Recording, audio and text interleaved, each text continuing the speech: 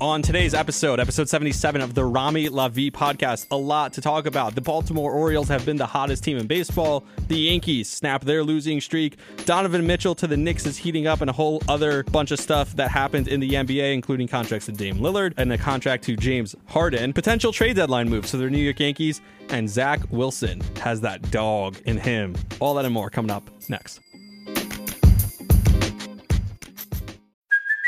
Hey, it's Kaylee Cuoco for Priceline. Ready to go to your happy place for a happy price? Well, why didn't you say so? Just download the Priceline app right now and save up to 60% on hotels. So whether it's Cousin Kevin's Kazoo Concert in Kansas City, go Kevin, or Becky's Bachelorette Bash in Bermuda, you never have to miss a trip ever again. So download the Priceline app today. Your savings are waiting.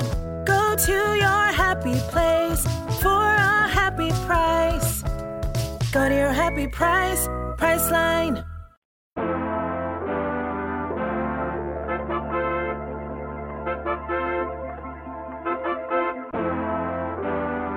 Welcome back, episode 77. It feels like it's been a while, mainly because, I don't know, for some reason, I love having guests, honestly.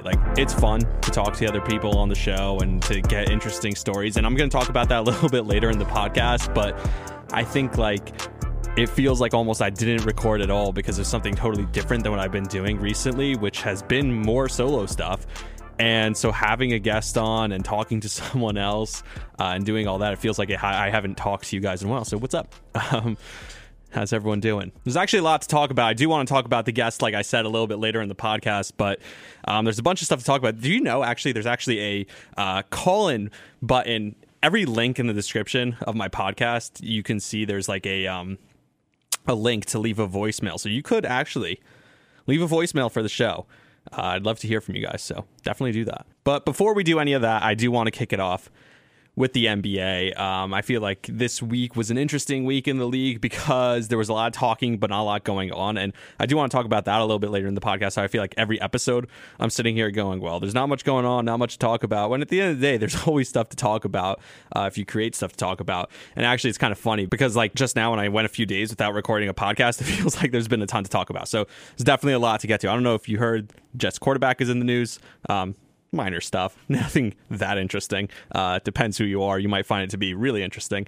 Some people do. The Orioles won their 10th straight game just now. I just finished watching that game. So, I find that to be interesting. I can imagine some people don't also. But to me, what they've been able to do has been pretty much unbelievable, unreal what that franchise has been able to accomplish. And so we'll get to that a little bit later in the podcast as well. So like I said, a lot going on, a lot to talk about, but I'm still going to kick it off with the NBA. I think the offseason is the most interesting season of the basketball season. And starting off with the Dame contract, because that was the last thing that happened. It happened Friday, but I was in the studio when it happened, and then I haven't recorded a solo pod since, so I haven't had the opportunity to talk about it. Damian Lillard signs a contract for $120-something million to stay a 2-year extension on top of his current contract. He had 3 years left on his deal with Portland. And now he had 2 years at the end of that. The final year is going to pay him $63.3 million in a single season. I think it's one of the more unbelievable contracts we've seen recently in the NBA. I think it's the highest average, per season total salary we've seen in the NBA. So breaking records here if you're Damian Lillard. And really what comes down to is the league has set up a system where if you stay in your town that you're currently in, we're going to pay you as much as we possibly can. And they want people to stay. And that's the thing. When you look at everything that's happened in this NBA free agency and everything that's happened with the trades and people requesting trades and superstars asking out, all that stuff has caused the NBA to change the rules and make it that if people stay in their hometown, we will pay you more to stay. And sometimes it works, sometimes it doesn't. And in the case of Damian Lillard, we still don't know if it's going to work. Now, Damian Lillard is one of those guys it's been rumored that he's leaving forever. We've been talking about this for how long? That Dame's out. He's definitely out. And I don't know if that's true. I thought about this recently, and a friend of mine pointed this out to me because I was talking about Bradley Beal, and I was like, oh, Bradley Beal signed the extension just so he could leave. And I talked about it on the podcast a couple times, how he played the Wizards oh, yeah, you know what? I'm just going to stay because that's the smartest move. I could get the most money, and then I could just ask out a year later. I don't know if that's necessarily true. As much as we talk about how Beal is definitely leaving, and we've talked about it for a while now, is he really? Is he definitely leaving? Is there no way that anything else happens? I don't think that's true. I think I need to change my mindset. My friend said to me, he's like, did Beal ever actually ask out? Or is it just rumored that he's been wanting out, so you're assuming that he asked out? He never did ask out. And he's right. So with Dame Lillard, we all talk about, oh, he wants to be a champion. And finally, he kind of addressed it. He said, look, I don't know if I'm going to feel better leaving and chasing a championship. And maybe he's kind of alluding to what Kevin Durant did or what LeBron James did or what other people did. But he kind of wants to be the guy in Portland, maybe. So maybe we're looking at this from the wrong perspective, and not that, oh, these guys, they just want to leave. They just want to get out of here. But first, they want to make sure they get the bag. So he just signed the extension so that now he's got guaranteed $63.3 million in 5 years from now when he's 30-something years old and on the last legs, probably the end of his career, and definitely not the same guy. But he could be traded anyway because guys get their guaranteed money, the most money they could possibly get, and then go elsewhere to win. Maybe he just got the guaranteed money and he wants to stay, and that's kind of what he talked about. With a new TV deal coming in, by the way, these contracts are not going to look like, because it's 5 years from now. That's what we have to remember. $63.3 million. That's going to be about middle of the road for what these superstars who are getting max contracts are getting paid. When guys like Giannis Antetokounmpo, his contract is up. When a guy like Luka Doncic, think about how young he is when his contract is up, we might be looking at numbers like $80 million a year. I'm not even kidding. So when you think about it, you're not going to be paying him that much of an outrageous amount. And for all the people on the flip side of this is, that doesn't mean he's not getting traded. Just because I said that maybe he actually wants to stay and it's not for sure that he is getting traded, it doesn't mean he's not getting traded. Like, we talk about, oh, well, that contract is huge, $63 million. How's anyone ever going to trade that? This guarantees he stays now. Not really. He could be traded still. Like I said, it doesn't mean he is. All the stuff that we assume, no one knows what's actually happening. Bradley Beal could stay. Maybe he just is happy being the best player on a team that's pretty mediocre. Damian Lillard, he's built something in Portland. Maybe that's important to him and he just wants to stay. But don't come at me with the, oh, it's an untradeable contract. Remember the untradeable contract? That was Russell Westbrook. That contract he signed was untradeable with OKC. Well, he's been traded to Houston, to Washington, and to the Lakers. So the untradeable contract of Russell Westbrook has been traded 3 times already. So to tell me that a contract is untradeable, that's just not true. That said, like I said, that doesn't mean that Damian Lillard is definitely asking out because he got the guaranteed money. And that's something that I said about Bradley Beal. And it's something that people pointed out to me that are like, hey, maybe don't say that because, yeah, it's been rumored that he's wanted out. And I still think he's not going to last the length of this contract there in Washington. I just personal opinion. But to say a guy's asked out when he hasn't necessarily asked out, also, I understand why people would take issue with that. Another guy who got a new contract that this one might be untradeable, actually, is James Harden. And everyone's talking about, wow, how selfless of James Harden. He takes a $15 million haircut. He was supposed to make $47 million this year, and he made $32. And I talked about it. I said, well, before he took the contract, I looked at it and I was like, oh no, he's opting out because it makes more sense for him to opt out. He'll get more guaranteed long-term money. So he gets a 2-year extension. That's a total of $64 million. Yeah, it's 32 per year. Yeah, it's 15 less this year than he would have made, but 15 less this year and still about 20 more overall. 15 more overall over the course of the 2 seasons. So 62, and this is the math that James Harden must have done, is more than 47. So for James Harden, it's a win-win. If James Harden plays incredibly, he has an opt-out after the first year of this contract at 32, and he'll sign a 4 or 5 year extension at the end of that, which he was limited in how long of an extension he could have signed after this contract was up. So instead, he opts out, signs a new contract, and he just extended his career by a year. And if he plays terribly, and he doesn't opt out, and he can't opt out, then he guaranteed himself $15 million more than he would have gotten if he stayed on the $47 million and played terribly. Now, does it also open up cap space for the 76ers? Does it also allow them to do more?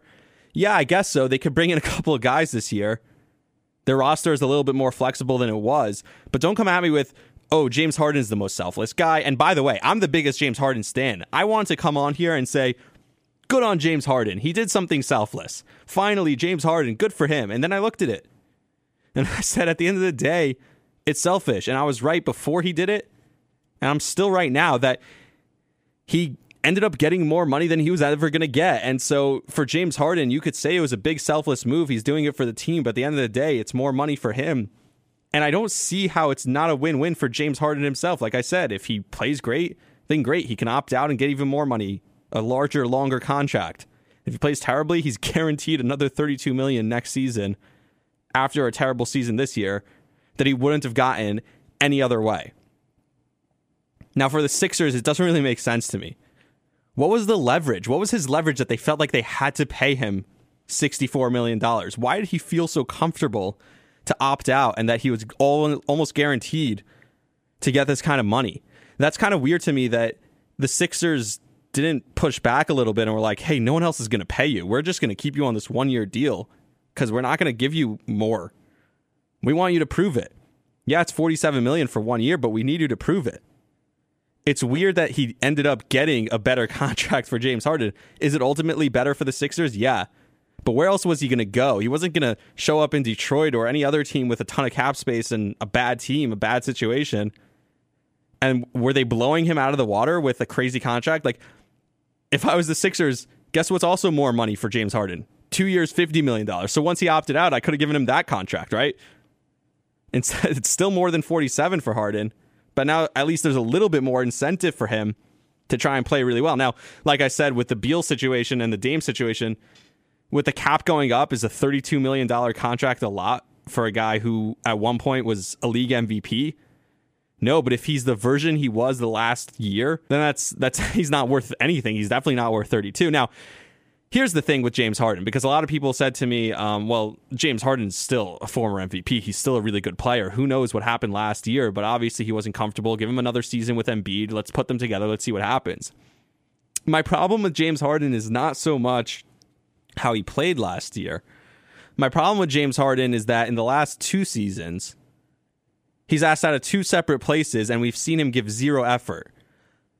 A bad attitude, an attitude that you can totally give up on your team and give up on your teammates and play the way he played in the Sacramento game when he was on the Nets and play the way he played down the stretch and look the way he did in Houston. That's the stuff that scares me about James Harden.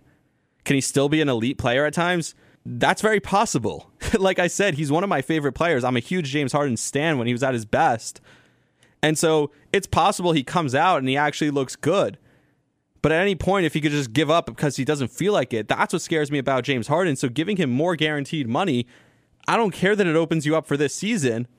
It's just really scary to me that you're going to give a guy who's shown that he could give up on your team at any point and just sabotage everything more guaranteed money. And that's something that if you're the Sixers, when I talk about what leverage did Harden have over them, that they felt they had to do that, that's the part that scares me if I'm a Sixers fan. Or if I'm the 76ers front office. And if I own that team, or if I'm the coach of that team, or if I'm one of the players on that team, and I look at the special relationship Daryl Morey had with James Harden and clearly still currently has, you kind of look at that and you have to wonder, maybe there's something there that shouldn't be happening. And maybe that's why he keeps getting these contracts. And maybe that's why it looks like it worked out so well for James Harden, because Daryl Morey really does care about him and just was going to give him the money because he trusts Harden so much. Now, Harden's one of those guys. He's a more interesting guy. I think he's more to himself. I'm not going to claim that, like, of all the NBA superstars, I think we know the least about him. So I don't know what actually is going on with him or what his relationship really is like. And I do trust a guy like Daryl Morey. Daryl Morey has been just a special mind in the NBA over the last couple of decades. But at the same time, like I said, it's hard to not look at their relationship and think that maybe that's the reason that Harden got everything he did. All right, to the big story in the NBA, and I just looked at my phone for a second because I got another note sent to me just now about Donovan Mitchell. We talked about this a couple weeks ago when the Jazz traded away Rudy Gobert. It looked like they were going to tear it down, and that was the goal. So it didn't seem all that unlikely that Mitchell was right behind him. And now it's becoming more and more likely that Donovan Mitchell will get moved in the coming weeks, if not months. Now, does that mean he's getting traded tomorrow? Probably not. And here's why I say that. I think when you have a fire sale, like clearly the Jazz are having, and Danny Ainge has done this before when he got to Boston and he traded away Ray Allen and Paul and Kevin to Brooklyn, obviously, and rebuilt that whole franchise by doing that. I'm curious what kind of leverage Danny Ainge thinks he has here. And here's what I mean by that. He traded away Rudy Gobert and got a ton back for him. Now, Gobert, to me, is the less valuable asset of the two assets with Mitchell and Gobert. Gobert was seemingly at an all-time low in his stock value. Mitchell is not at his highest after the playoffs and the way he's played a little bit of late, but he's still young and a guy who, if you look at him, you're like, oh, that's going to be a guy who's a superstar in the league for a long time. So when you look at Donovan Mitchell, that's a guy who you're like, okay, he's the better asset of the two assets when you're looking at Mitchell and Gobert. That said, if you know that he needs to be traded, and it's kind of the same situation that we talked about with Brooklyn, or any time a superstar asks out of a place that he's in, anytime there's a guy who seems to be that there needs to be a trade happening, or in baseball, a guy on an expiring contract that the team needs to get a return for him because they know they're not re-signing him. Anytime you see something like that, you wonder how much leverage the team trading away has. And that's why I say I don't know if this is going to happen right away, because Danny Ainge might want to wait this out and say, look, I'm not desperate to trade him. We still have him under control for a little bit. We can wait till the middle of the season. We can wait till next offseason. So those situations for Danny Ainge and for the Jazz, that's what you're looking at here. And so it's a weird thing for me, because if you're a team, and I want to use my Knicks as the example because they've been rumored to be connected to Donovan Mitchell for a long time, but also it seems like that is picking up steam. And Brian Windhorst was talking about it again on ESPN today, and how the Knicks and Donovan Mitchell is picking up speed. The note I just got from The Athletic saying the same thing, that the Knicks and Donovan Mitchell is picking up steam. To me, why would you include Emmanuel Quickley in that trade? Why would you include Quentin Grimes in that trade? Why would you include RJ Barrett, of course, in that trade? To me, it's like, hey, if they want to trade him, then eventually they're going to get to a point where they need to trade him and they can't wait any longer. But right now, let someone else overpay for him. Like, there's two sides to this. I wonder, does the team trading for Donovan Mitchell, and the example I'm using is my Knicks, but I'm only using it as an example, feel like, oh my God, there's so many people out here trying to trade for Donovan Mitchell that we need to be the first to get on this. We don't want to get outbid by the Heat, for example, which I think still is the most likely destination for Donovan Mitchell. So do the Knicks feel like, okay, now we have to overpay? Or does a smart team look at this and say, you know what, if someone else is willing to overpay for him, so be it. We'll wait for the next guy who's going to come in cheap, because there will always be a next guy who comes in cheap. And that's something I've talked about this entire offseason. There's going to be someone who asks out. There's going to be someone who becomes available. And so why would you overpay for the guy who right now might not be available? And by the way, the next guy might still be this guy. Because if no one overpays for him, then Danny Ainge might lower the price. So if the price on Gobert was 5 first-round picks and current talent, I can only imagine what the Mitchell price is. The flip side to this is maybe the Jazz are like, hey, actually we want to get rid of him now, and we're willing to take a little bit of a haircut on the deal because we just got so much for Gobert. Now, Danny Ainge doesn't strike me as the type of guy who would do that. He has been excellent at getting everything he wanted. He is a master of accumulating picks. So if I'm the Knicks and I look at this, like I said, from a Knicks fan perspective, I'm not rushing to trade with Danny Ainge. He's won every trade he's made. I'm not rushing to go get a guy who, yeah, he's available. Yeah, he's a great player. But right now, we're building. We seem to have a system in place. We just got a point guard. We have these young players who are playing in the summer league. We have RJ Barrett. Do you really want to run to give all that away just because this is the first guy that's available at not so cheap? Or do you want to wait till someone's available a little bit cheaper, and it may actually end up being Donovan Mitchell who's available cheaper down the road? It's a tough spot to be in. I wouldn't overpay for him. I would definitely not give up RJ Barrett. I'd be hesitant to give up a guy like Emmanuel Quickley, to give up a guy like Quentin Grimes, even Deuce McBride. Those are good assets. If you told me you were trading to Obi Toppin and Evan Fournier, and maybe even you were able to get Julius Randle in that deal and throw a bunch of picks with it, that kind of makes sense to me. But even then, we're rushing to trade away 5 picks when right now the pendulum has swung so far that a ton of picks get traded in these trades. Maybe it normalizes a little bit, and in a year from now, we're looking at only having to trade 3 picks for a guy like Donovan Mitchell. Like I said, I'm not a guy who values these picks so much, but the timing is everything. It's kind of interesting. If you think back to the Carmelo Anthony trade that the Knicks made, I wonder what the media's effect in those days would have had, like if it was the media the way it is today, where they're playing each other. There's Shams and there's Woj and there's Windhorse and there's all these guys playing each other out in the public in social media. And it's playing itself out publicly. And there's all this stuff going on with this player and that player and everything that's talked about on Twitter. And teams feel like they need to keep up. And teams feel like they need to make something happen as quickly as possible.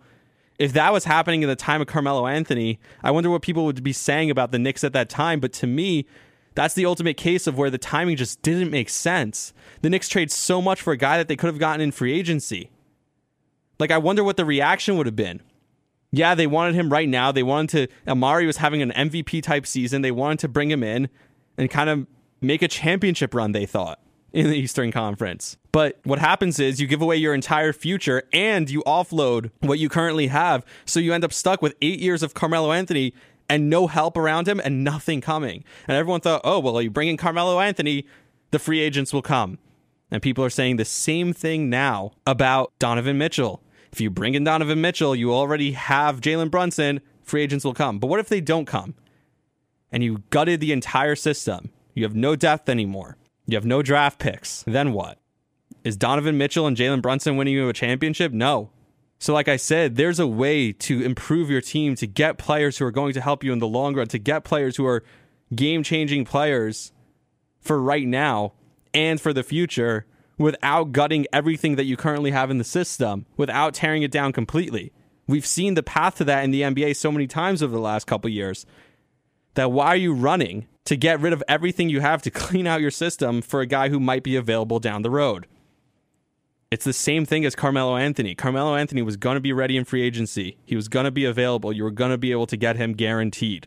And yet you ran and you threw everything away and threw it all at Denver, who, by the way, is still enjoying the benefits with a guy like Nikola Jokic, another guy who's probably going to make $80 million a year in his next contract, because you were in such a rush to get Carmelo now.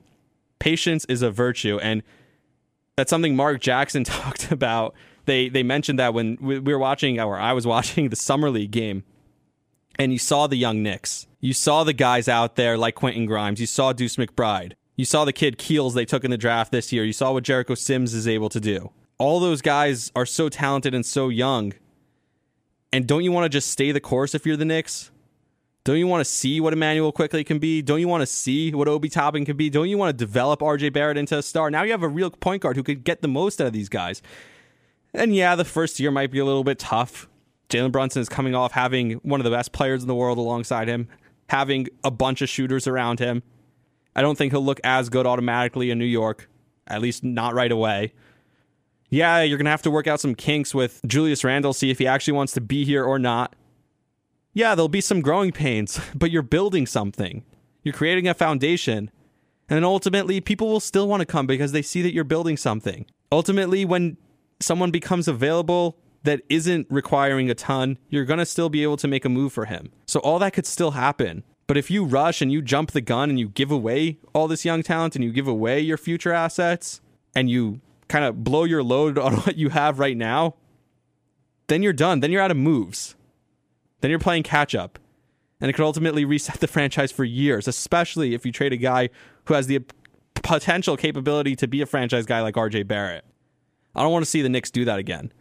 But Mark Jackson, when they talked about it on the broadcast, they talked about all the young talent, was like, don't you think the Knicks should be patient? And Mark Jackson's like, have you been to New York? The fan base is impatient. And I kind of do blame some Knicks fans. I'm seeing the mock trades all over Twitter today about, hey, we could get Mitchell for this. Here's what we get for Mitchell. Here. It's just Quickly and Obi and 7 picks. I don't know if I want to do that if I'm the Knicks. I really don't. So the Knicks fans, they're equally to blame in this. But I think the Knicks front office needs to take a hard, long look at this and not jump the gun, not try and make a move right now. Yeah, it's tough to sometimes say no and say, oh my God, yeah, we could wait and maybe it'll be better in the future. That isn't always easy, to be patient. But I think in this scenario, patience is a real virtue. To take this a step further, Bill Simmons has an interesting game that he plays. He ranks, and he's been doing this, I think, since like 2004. He ranks the players in the NBA based on their trade value, how valuable they'd be in a trade. So, for instance, the number one guy on that list, he ranked 64 players, and the number one guy on that list was Giannis Antetokounmpo, because if the Bucks got a call about Giannis, no matter who it is, no matter what they're offering, they say no.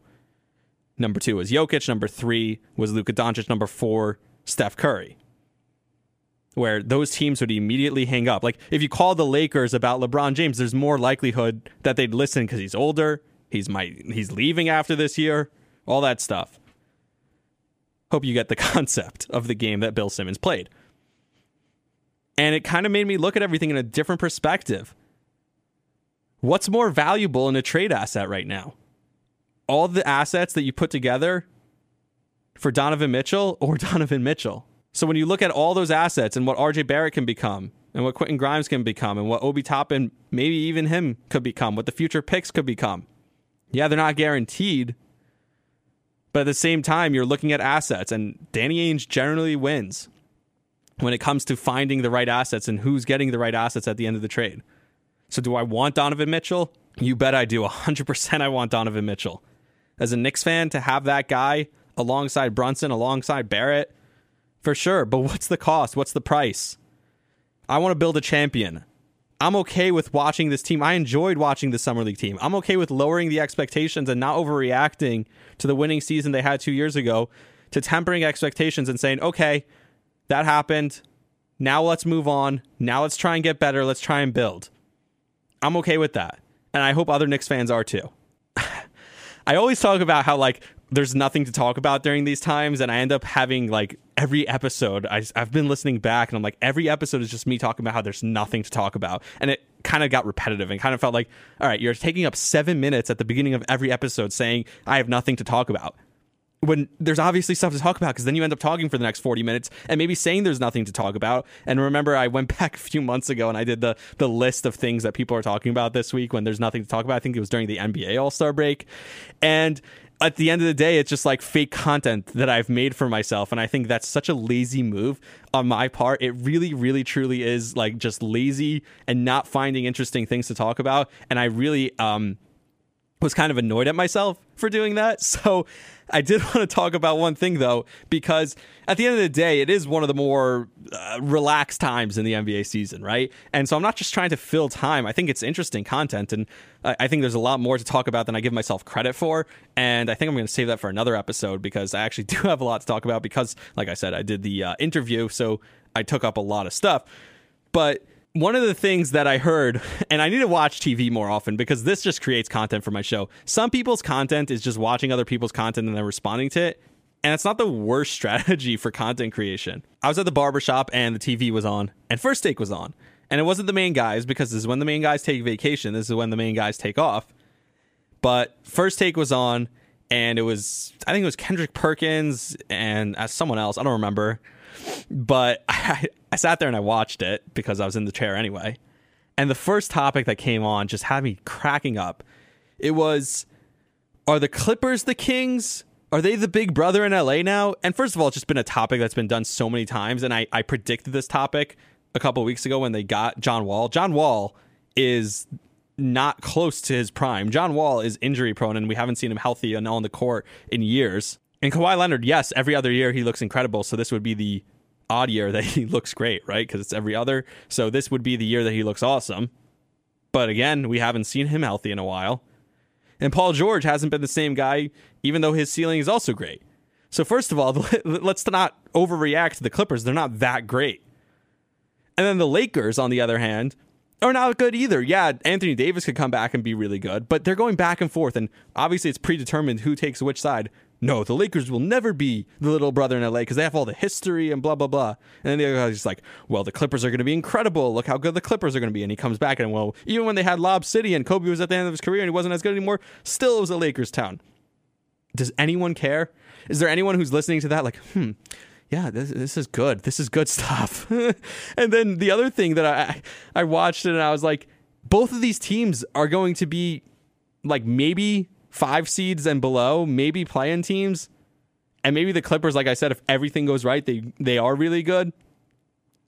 But still, it's not about big brother, little brother. The idea, the concept, they weren't even debating which team was going to be better into next season. It was just a debate of who's going to be like a fake thing that they created so that they can then debate it. It's honestly really impressive. And I'd have more to talk about if I watched more TV, because the sports content on TV today is king. It's just funny. And and I mentioned it to the barber. I was like, do you hear what they're talking about? I kind of said to him, I was like, do you hear this? And he's like, well, there's so much money in the sports. These guys get paid so much, so they have to talk about something and blah, blah, blah. And he turned it into a money thing, which at the end of the day, I guess he's right. There's so much consumption. There's so much out there to consume for sports content. And there's so many people just starving to listen to it that ultimately it does numbers. But to me, I was just like, I can't imagine anyone sitting there and really enjoying and appreciating that. That's just me, though. Like I said, I did have a guest. I mentioned it a few times on my previous podcast. That was Tuesday morning. And if you didn't hear it, go back and listen. It's a good episode 76, Justin Shackle. If you're not familiar with him, I don't blame you. He, like I said, was a fill-in broadcaster for the Yankees. He does on-field. He actually did the post-game interview today, filled in for Meredith Makanakovich on the S Network. And then he's also filling in for John Sterling on the radio side, doing play-by-play for the Yankees on the Yankees radio network during the road trips that John will not be taking this season, or a few of the road trips that he's not going to be taking this year. He'll be on the road for most games, but he decided at the ripe young age of 85 to start taking some games off, which if you're John Sterling, well, it could probably extend your career.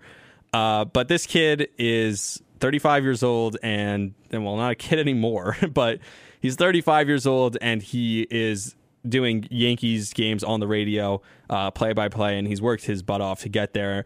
And so the way I approached it was as a human interest story, because to me, as someone who's trying to break into the industry, and somebody, I share this a lot on the podcast, that I like to talk about my journey and I like to share that, and I like to try and maybe leave a blueprint for the next person.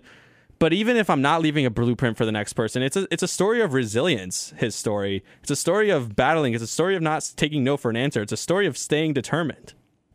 And so even if you're not someone like me who's trying to create a career in media and sports, and you're just someone who's trying to make a life for yourself or anything in life, whether it's a career, whether it's a relationship, whether it's anything, and you're trying to build something, listen to that story, because he tells you things that are interesting that you can take into your own personal life. So yeah, I could have him on and we could talk about the Yankees. We could break down the winning streak or snapping the losing streak they just had. We could talk about Aaron Judge's MVP season. Sure, we can do all that. But I could do that with anyone. I could do that on my own. Yeah, he has maybe a little bit more insight, and he did give us some insight at the end over there, and I was kind of running out of time, so I glossed over a little bit. But is that something that you want to hear from him in particular? Or do you want to hear how someone went from a college kid who was sitting in the bleachers at Citi Field or Shea Stadium at the time, broadcasting games to himself, to now being the actual play-by-play announcer for the New York Yankees, and how he created that path? So to me, that's why that's so interesting. And I do want to hear people's take on it, because I've heard takes like, yeah, I don't know who he is, so the story wasn't so interesting. And that's just, to me, that like, it doesn't matter who he is. It's just his story and what he's created. And like I said, for me, someone who's trying to create a career in media, obviously it's interesting. But even if you're not, it still, to me, is extremely interesting to hear someone who persevered and pushed through like that. It's kind of inspiring, and it kind of can get you to think and try and open your mind and do something like that yourself. So to me, that's why I had him on. That's why I talked to him, and that's why I chose to go that route when I did talk to him. Now, he did mention something about the Yankees at the end, and like I said, I was running out of time, so I didn't really follow up on it. But he actually thought the Yankees would trade for a middle infielder.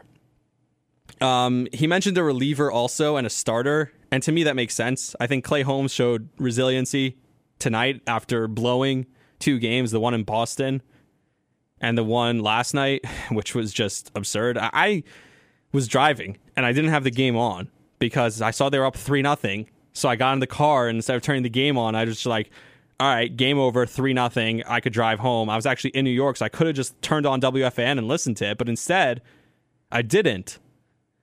And then I get the notification, Cincinnati 4, Yankees 3, ball game over. And I immediately get a text from my friend, that's a voice note from a friend that was at the game. And I was like, uh-oh, what just happened? You're up 3-0 against the lowly Reds. And then what happened. I went back and saw it. Obviously, Holmes lost his command.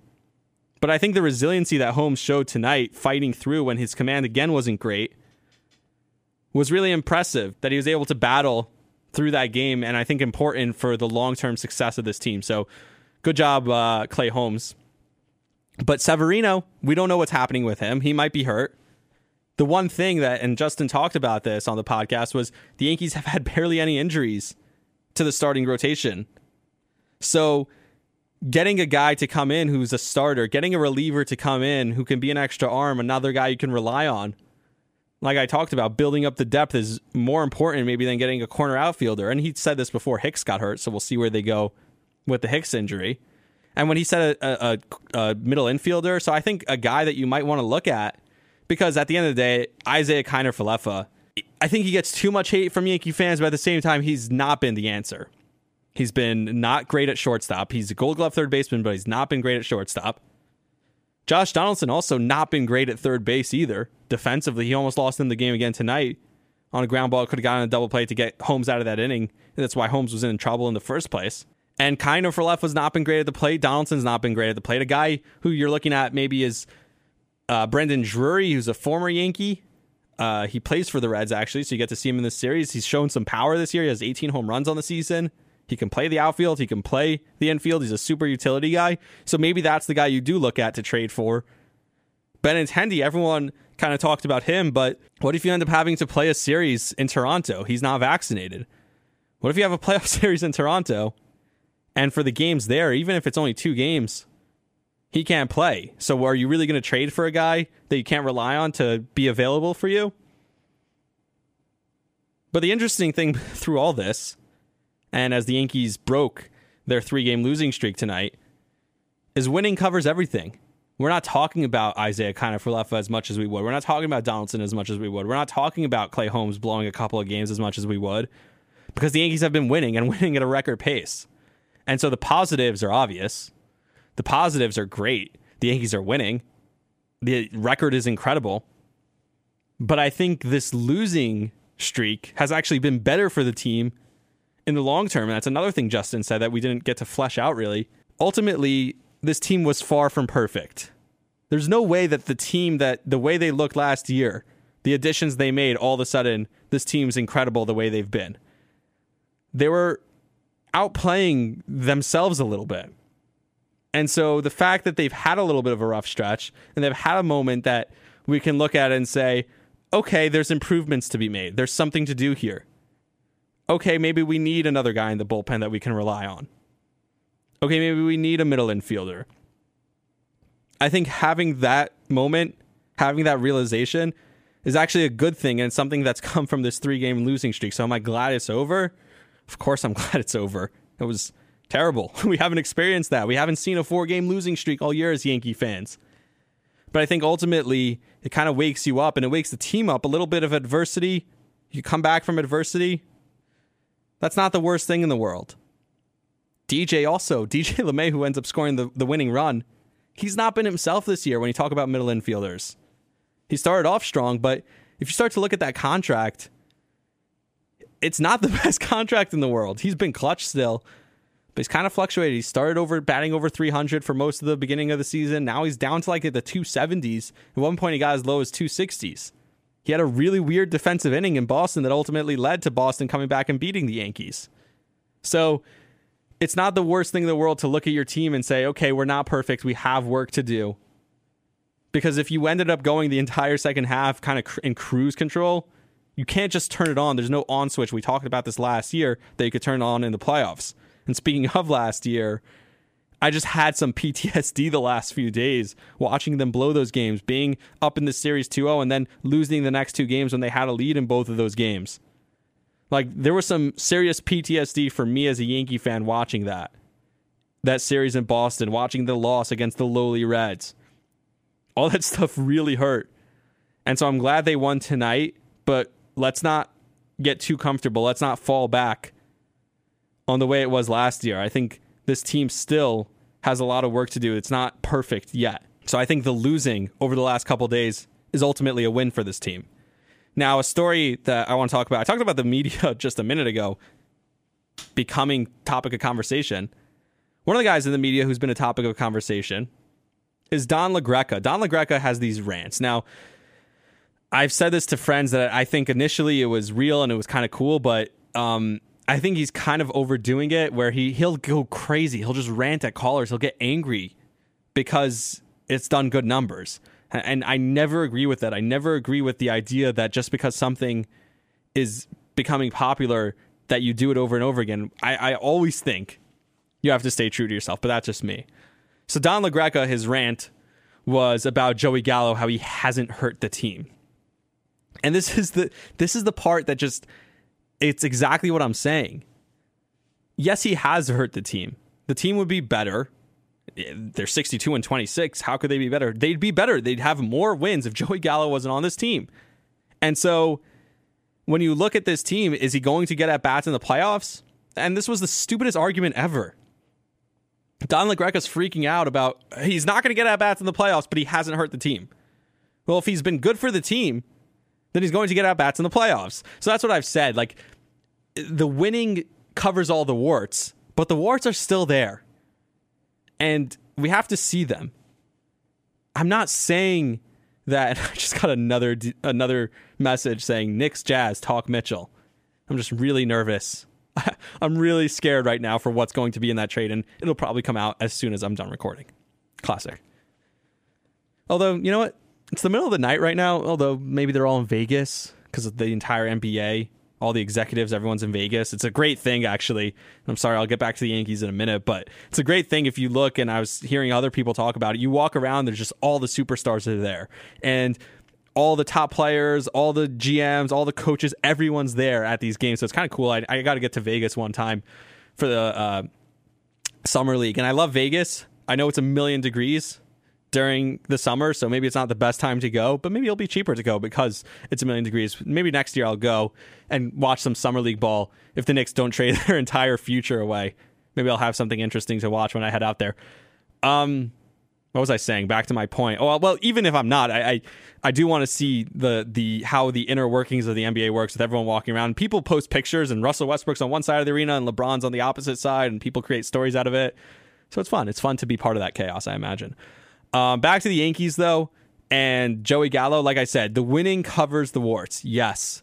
But at the same time, I'm not trying to be negative, but you have to take things for face value and say, okay, can we win like this in the playoffs? So the argument that they had that Joey Gallo hasn't hurt the team, but he needs to be off the team in the playoffs, it's just a stupid thing to say. It's just, he obviously needs to be off the team in the playoffs because he would hurt the team if they weren't winning the way they are.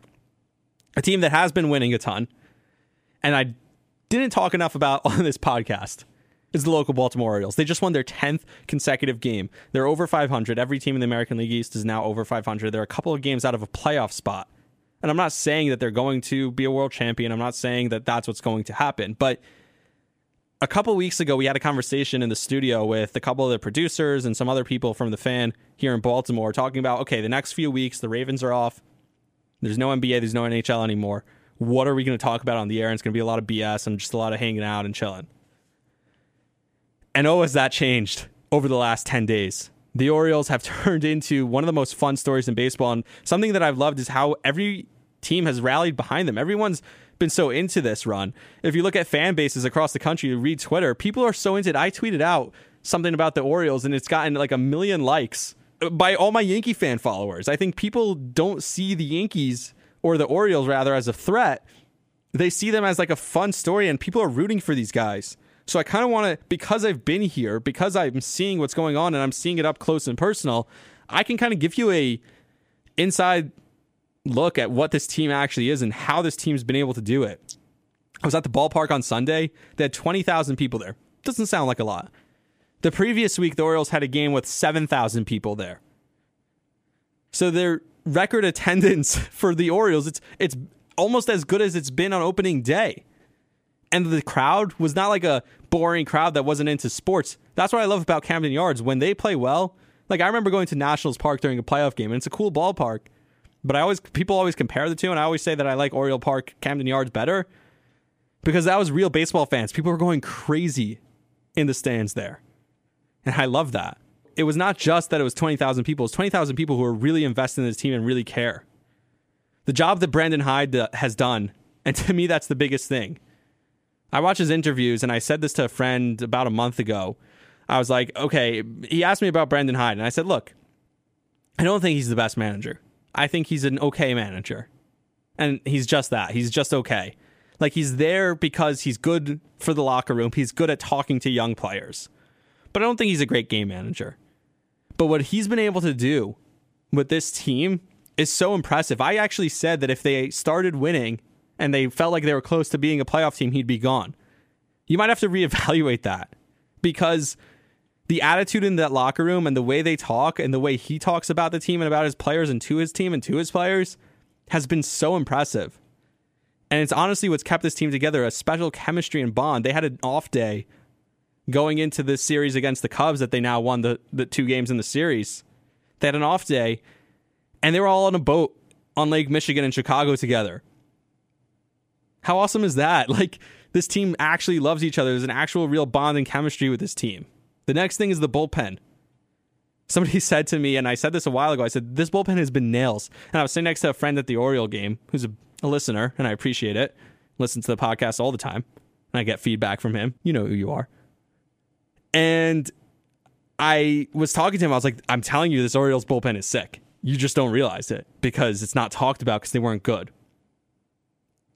Jorge Lopez has a 1.7 ERA in 42 and a third innings this year.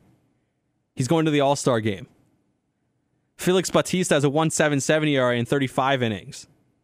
Dylan Tate has a 2.55 ERA in 42 innings. Keegan Aiken has a 2.3 ERA in 50 innings. And Cionel Perez has a 0.9 ERA. 0.9 ERA in 30 innings this year.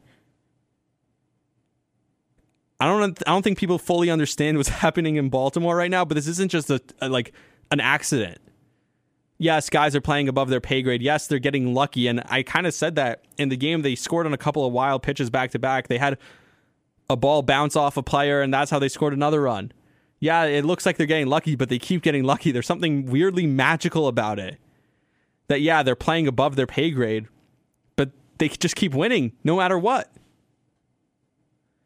The Jorge Lopez story is actually incredible. I think he was out of the league a while ago, and the Orioles picked him up because they wanted to take a chance on him because he was pitching really bad as a starter, and they decided to put him in the bullpen. And the reason they put him in the bullpen was because, or actually scratch that, they had him as a starter also, and he was pitching terribly as a starter. And after starts, he would go straight to the hospital because his son had a condition, had a certain type of cancer he was dealing with. So he would pitch in the Orioles game, and he wouldn't stay for the end of the game because he was going straight to the hospital. He got shelled for like 6 runs in 3 innings and have to go straight to the hospital to be with his son. And they moved him to the bullpen this year. And the story that he's become is a story that should be shared everywhere around baseball. And there was a great article up on Barstool Sports actually about it. So I'll put that link in the description because that guy is a special story, and everyone on this team. And that's the crazy part. Look at Jorge Mateo. He was in the Yankee system forever, was a highly touted prospect, never really worked out. The defense he's playing, the clutch hits he's come up with. Ryan Mountcastle has come into his own. Austin Hayes has been arguably an all-star this year also. I'd venture to say he has been an all-star this year. He's really developed into a really, really talented, really good player. The job that Robinson Chirinos has done, bringing along Adley Rutschman, and Adley Rutschman carries himself like a superstar. He has this little hop skip that he does when he scores after the game. He carries himself like a superstar, but then in interviews, he's like almost Jeter-like. And Bill Ripken said that in the pregame on Friday. He's like, he has a Jeter-like way of speaking where he's like, I'm just happy to be here. I just want to help my teammates win. It's all about the team. And then on the field, he has like this confidence of a superstar. And Chirinos, an older veteran catcher, has brought him along. Santander has come into his own and had a great season. And then there's the situation that you look at with a guy like Trey Mancini. Trey Mancini, we know the story. He's been through it all. And we had an interview with him last week. And it was kind of sad hearing him talk about how, he's been through it all. And finally, he's getting to see the fruits of all the losing. And it finally pay off with them winning. And he's talked about how much this team loves each other and the chemistry. And everyone said all the right things. He said all the right things. Hyde said all the right things. But at some point, Mancini's going to be moved this year. And at some point, Santander will probably be moved this year. And maybe even Jorge Lopez. And I hope the Yankees get Jorge Lopez, honestly. At some point, that's going to happen. And a team that's really built on chemistry, it's tough. It's sad to see it. And I think ultimately the team may come crumbling apart a little bit at the end of the season when that happens. the bond that they're building now and what they're doing now and the fact that they're over 500 today is what's incredible. And the way to avoid that for the future, by the way, is pay guys already. Pay guys like Cedric Mullins. Yeah, he has a couple more years. You could wait till arbitration, but then you end up in the same situation that you're in with Anthony Santander. You know that the highest paid player on the team right now is Trey Mancini. He's making $7.5 million a year. That's it. I know it's a lot of money, but for a baseball player, that's it. I think they have maybe 4 or 5 guys who are making over $1 million annually in their contracts this year. That's it. And it's just a team that plays with confidence. They're a team that plays for each other. They're a team that plays with a swag. I love what they've been able to do. And Cedric Mullins is a guy who's an everyday center fielder, and Bill Ripken talked about this, that you need to just pay him. It's time. You need to go out there and lock him up and say, center field is yours for the next 8 years. Give him a 7-year extension, something like that. And I said that when Wander Franco signed his huge deal with the Rays. I said, look, if they can sign a guy, if a team like that who never pays anyone can sign a guy to a 13-year deal and lock him up now when they didn't have to, then the Orioles can do the same thing for Cedric Mullins on a much smaller scale. And someone who I talk to, someone who I work with here, disagreed with me at the time. And so it's good to hear a guy like Bill Ripken actually agree with me and say, yeah, you're right. And say it on the air and say, they should really lock up Cedric Mullins and make him the center fielder of the future. So how do you avoid situations like Santander leaving and Mancini leaving when those were guys that you were going to theoretically build around? Especially Santander. He was like relatively one of the young guys. How do you avoid them leaving in just a couple of years and them being the next, oh no, we're trading, we're getting assets for the future. At some point, the future is now. And I think with Cedric Mullins, the future is now. But forget about everything. Forget about all that. They're not winning a World Series. They're not, maybe most likely not even making the playoffs. But just enjoy it. It's been a really fun team. If you haven't seen this story, that's just a little insight into who these guys are. Check them out. Watch them. They're fun. I do want to talk about the Angels for a second because they played them. And the tweet was actually really funny. The tweet was in May, I think. Somebody tweeted this out. It was like, Mike Trout hits 3 home runs and drives in 5, while Shohei Ohtani breaks a record, something that hasn't been done since 1922, while the Angels lose 9-5. I mean, that's literally been every game for the Angels this year. And now, since they fired their manager, I think they were losing a lot, but I think since they fired their manager, Joe Madden, I think they've won 8% of their games since he's been fired and since Phil Nevin. I like Phil Nevin as a guy. He's fun to root for. Not a great third base coach and apparently not a great manager.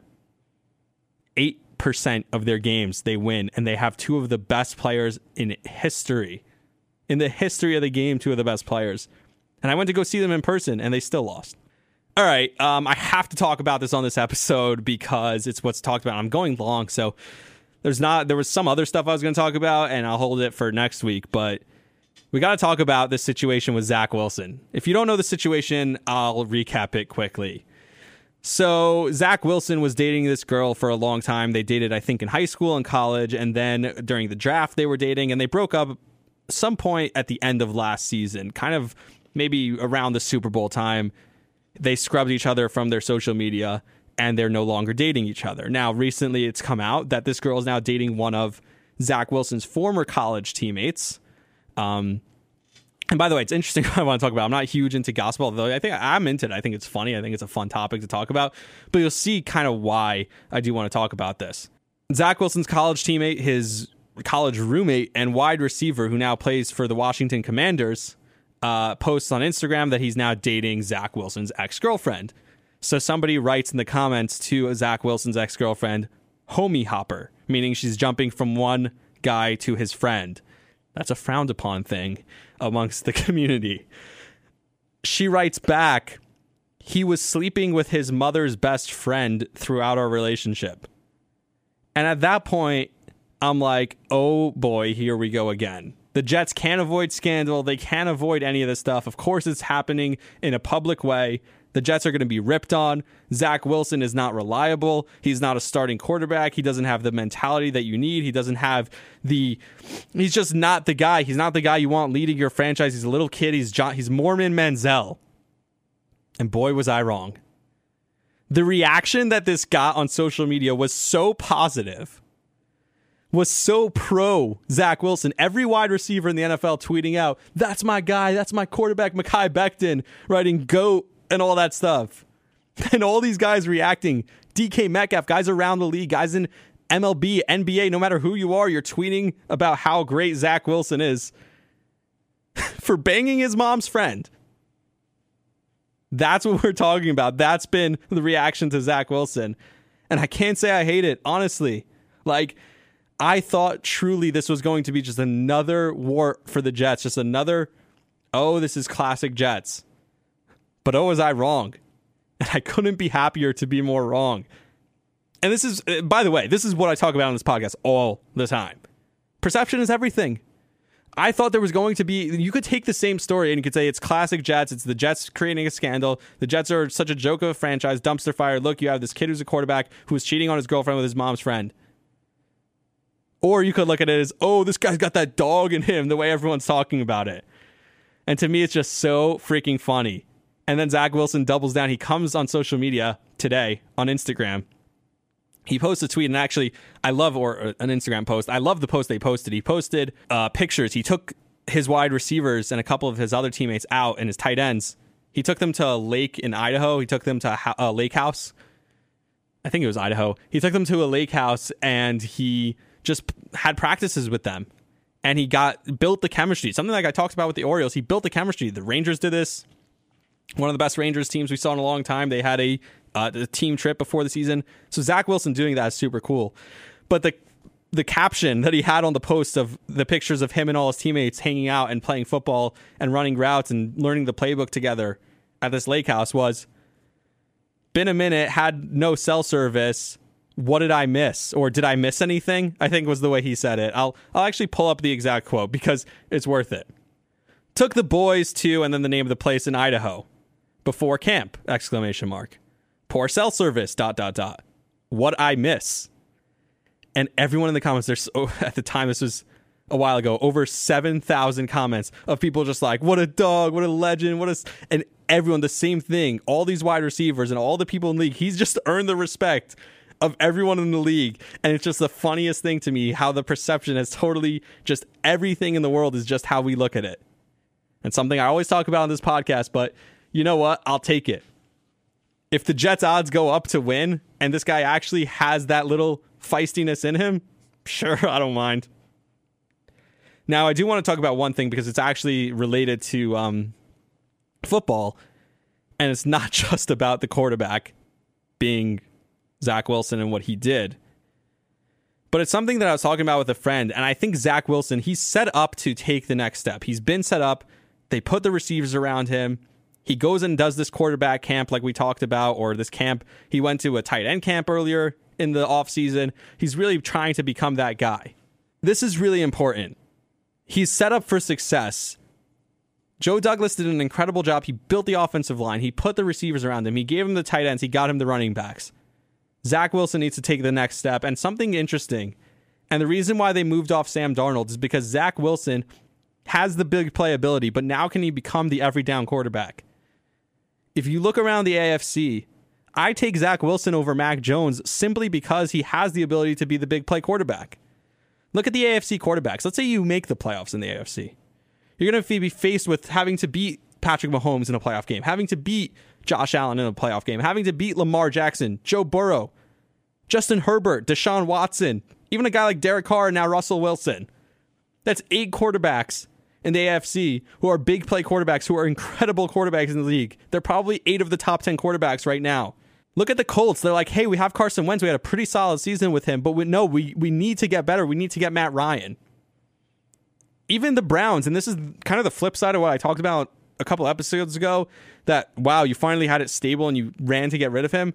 Yeah, Baker Mayfield was a stable guy, but we needed a difference maker if you're the Browns. You needed a guy like Deshaun Watson because of the other quarterbacks in the league and how good they are. So a guy like Zach Wilson, and why they traded away Sam Darnold for a guy like Zach Wilson, is because you're going to need such an incredibly talented quarterback. Look at a guy like Tannehill. They win during the regular season, but they can never win the playoffs with him because he just doesn't have it. He's not the big play guy. The reason I threw Derek Carr in there is because you can have drives where it's 2 plays and they're in the end zone. Zach Wilson has that big playability, but can he become the every down quarterback? Guys like Baker Mayfield are not that guy. Guys like Sam Darnold was not that guy and was never going to be that guy. Even a guy like Tua, they're so nervous about Tua in Miami. They went and got Tyreek Hill because it was like, that's the only chance that maybe he becomes that guy is if we go and get a quarterback, get a wide receiver who can stretch the field and is unstoppable. And then maybe we'll have a long game with him and then Tua can figure the rest out. But if you're in the AFC right now, Trevor Lawrence could be coming along the way also. Who knows? He had an awful year last year from hell, from the coach to everything that happened. But he could be the next guy in the AFC also. So if you're going to win a Super Bowl and if you're going to win playoff games and come out of the AFC, you're going to need a guy who's got that dog in him. You're going to need a guy who can air it out, has that big playability. You're going to need a guy who takes command of the locker room and makes things happen. And Zach Wilson seems to be doing that. So is the perception everything? Is it not a great thing in reality? What he did? I don't know. But as long as it's perceived the way it's been, I'm more than happy with it. All right, I really got to run. It's been a long podcast. I'm going to talk to you guys about a couple other things that I do want to talk about on next episode. So until then, please like, subscribe, rate, review, share it if you like it, and everything else. If you didn't listen to the last episode, like I said, it's a really cool human interest story about Justin Shackle and his story. So until next time, see you. You were the best nights of my life. You got the light that always shines. I miss the way that you move and the way I get high when you take me to your heights, like I'm standing in the sky. I see your subway cars and your road graffiti. I breathe your air when I land in another city. I'll be that one that's got you printed on my bones. Yeah, you're all I know. Everywhere I go, I ain't changed it all. Always on my road, I'm still New York. You're the only that I'll ever know. My concrete walls, I'm still New York. I'm still New York. Oh, I'm still New York.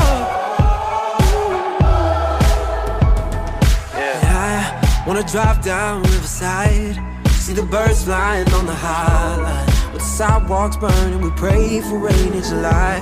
I want the Yankees 99, and the Knicks on a sold-out night. When the curtains close and the Broadway streets are alive. I need your heartbeat close, don't you ever leave me. And I breathe your air when I land in another city. And I'll be that one that's got you printed on my bones. Yeah, you're all I know. Everywhere I go, I ain't changed it all. Always on my road, I'm still New York. You're the only that I'll ever know. My concrete walls, I'm still New York. Yeah, BK born and raised, I was God sent. I used to hit them courts out in Prospect. Take them long walks on my time spent. Just a kid with that Empire State of mindset. Kick flipping off a blind deck. Dipping from the New York City's finest. Yeah, said I've been up on my New York shit. Walking down the block with my New York bitch. I can never leave my city, ain't nothing like it. Even if I do though, I can never hide it. Top down on the west side when I'm driving. East side be the only side that I'm riding. I'm still New York. I'm still New York. I'm still New York. And I'm still New York. I'm still New York. I'm still New York. No. You'll never let me go. I'm still New York. No. You're the only one that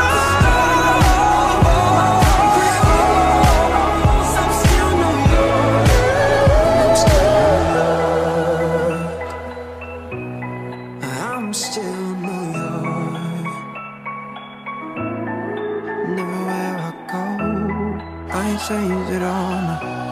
I ain't changed at all. I'm still young.